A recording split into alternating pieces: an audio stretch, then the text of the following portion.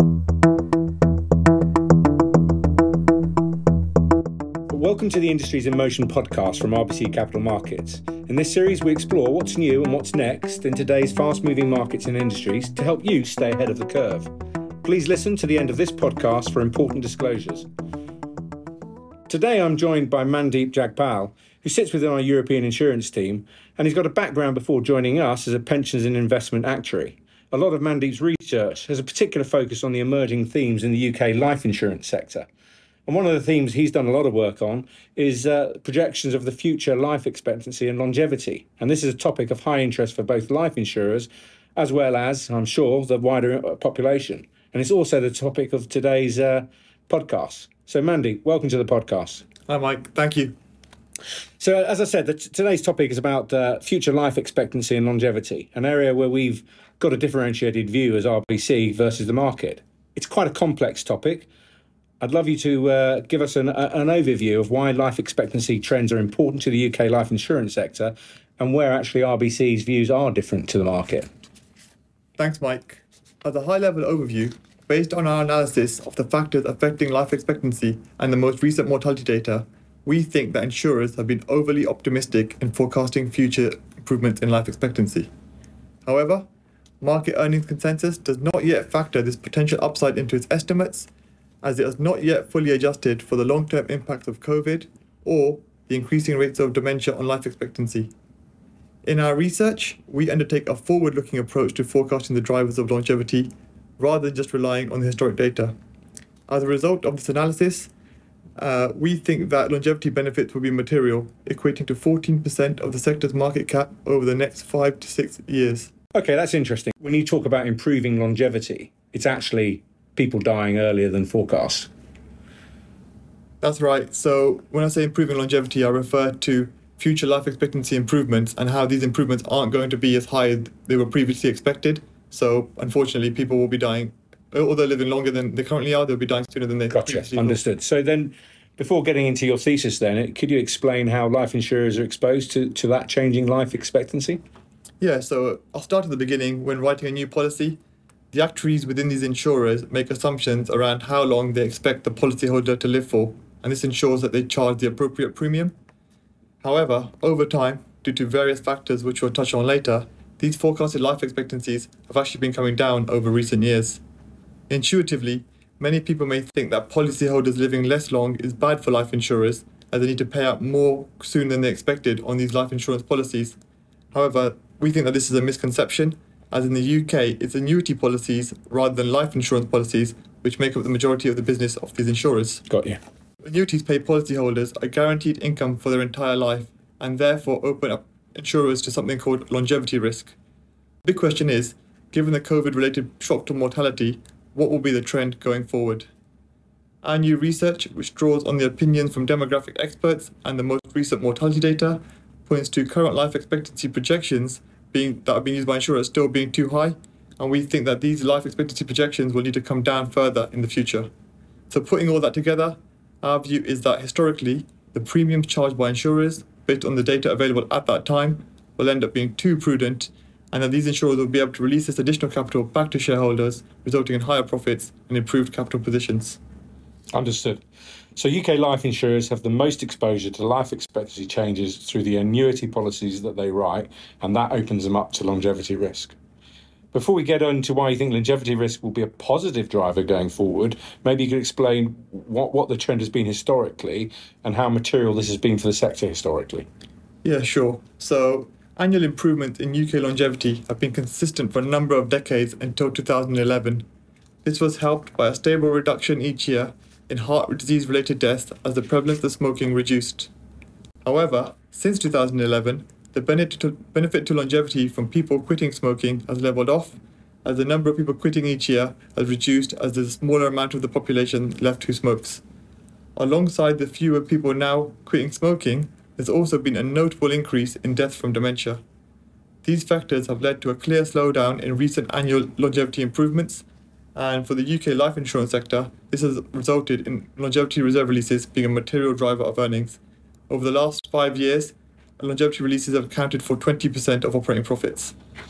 Okay, so looking forward, you mentioned your opening marks and comments there that you think COVID and dementia will be factors driving life expectancy reductions versus forecast going forward. What's the impact of these factors, and why, if you can see it, hasn't the industry or the market really recognised them?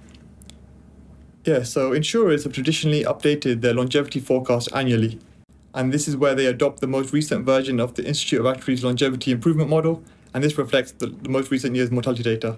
However, since the onset of COVID, the significant increase in the number of deaths has meant that data from 2020 and 2021 has been unsuitable for use in these models, and so insurers have chosen to ignore all the prevailing data since 2019 in their forecasts.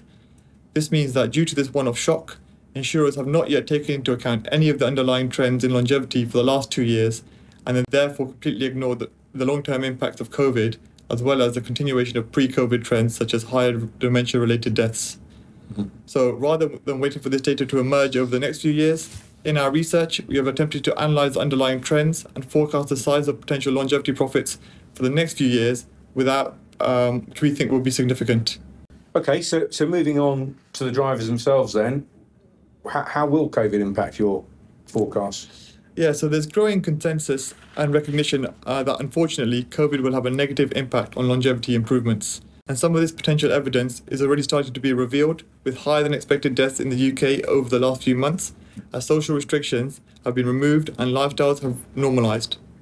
Additionally, the second order effects of the pandemic are likely to have much wider ranging impacts on life expectancy, and these may not be initially obvious. For example, firstly, there's been an increase in NHS waiting times across the country due to initially the COVID response, but these are yet to recover to pre-pandemic levels. For instance, now only 71% of cancer patients are seen within 6 weeks of a diagnostic test, down from 97% before the pandemic.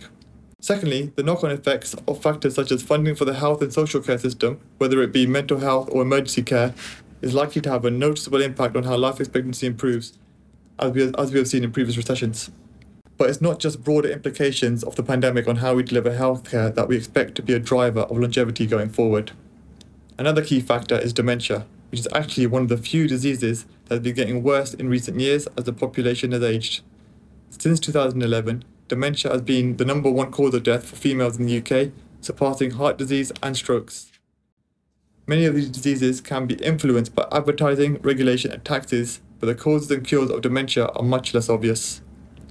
So, when insurers finally start updating their longevity assumptions for these underlying factors, which we think will be from 2024, we expect it will trigger material longevity reserve releases. Okay, so it's quite a gloomy picture if you paint COVID, dementia, but also how we're delivering healthcare post the pandemic and the implications of that. You said there that you're not expecting insurers to actually start reflecting these assumptions until 2024.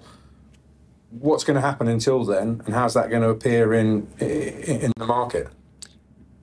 Yeah, so there's a number of factors that will drive higher mortality rates over the shorter term as well, and these include the return of the flu and the cost of living crisis. Flu levels have been extremely depressed for the last few years, but as social distancing measures have now been relaxed, we expect flu-related deaths to come back, although not to the same extent as pre-2020, and this is due to endemic COVID cases also being around now. The data from Australia supports this thesis, as flu deaths have surged again in recent months after being dormant for the last 2 years. Now, in terms of the less direct impacts on life expectancy, the cost of living crisis represents a real challenge. In particular, with soaring energy prices, it will cost people a lot more to heat their homes, and historically 30% of excess deaths in winter are caused by people living in a cold home, according to World Health Organization estimates. So, in summary, it's flu, endemic COVID, and the cost of living crisis that may cause excess mortality in the short term, and this will generate some small reserve releases over the next few years, while reserve releases and profits will really ramp up over the medium to longer term when the insurers have the data that they need to show this underlying negative impact of COVID and dementia, and this allows the insurers to finally update their forecasts. Okay, Mandy, it's quite a gloomy picture you paint in terms of mortality rates and actually life expectancy being lower than anticipated. But I guess for your companies, the life insurers, it actually reflects a better picture, a chance to reverse some of the provisions, Let's see how this develops over coming years and how it plays through. Really interesting insights. Let's stay in touch on it. Thanks very much. What else lies ahead in today's ever-evolving markets and industries? We will be keeping track right here on Industries in Motion. Make sure you subscribe to Industries in Motion wherever you listen to your podcasts. Thank you for listening to today's episode. This content is based on information available at the time it was recorded and is for informational purposes only. It is not an offer to buy or sell or a solicitation, and no recommendations are implied. It is outside the scope of this communication to consider whether it is suitable for you and your financial objectives.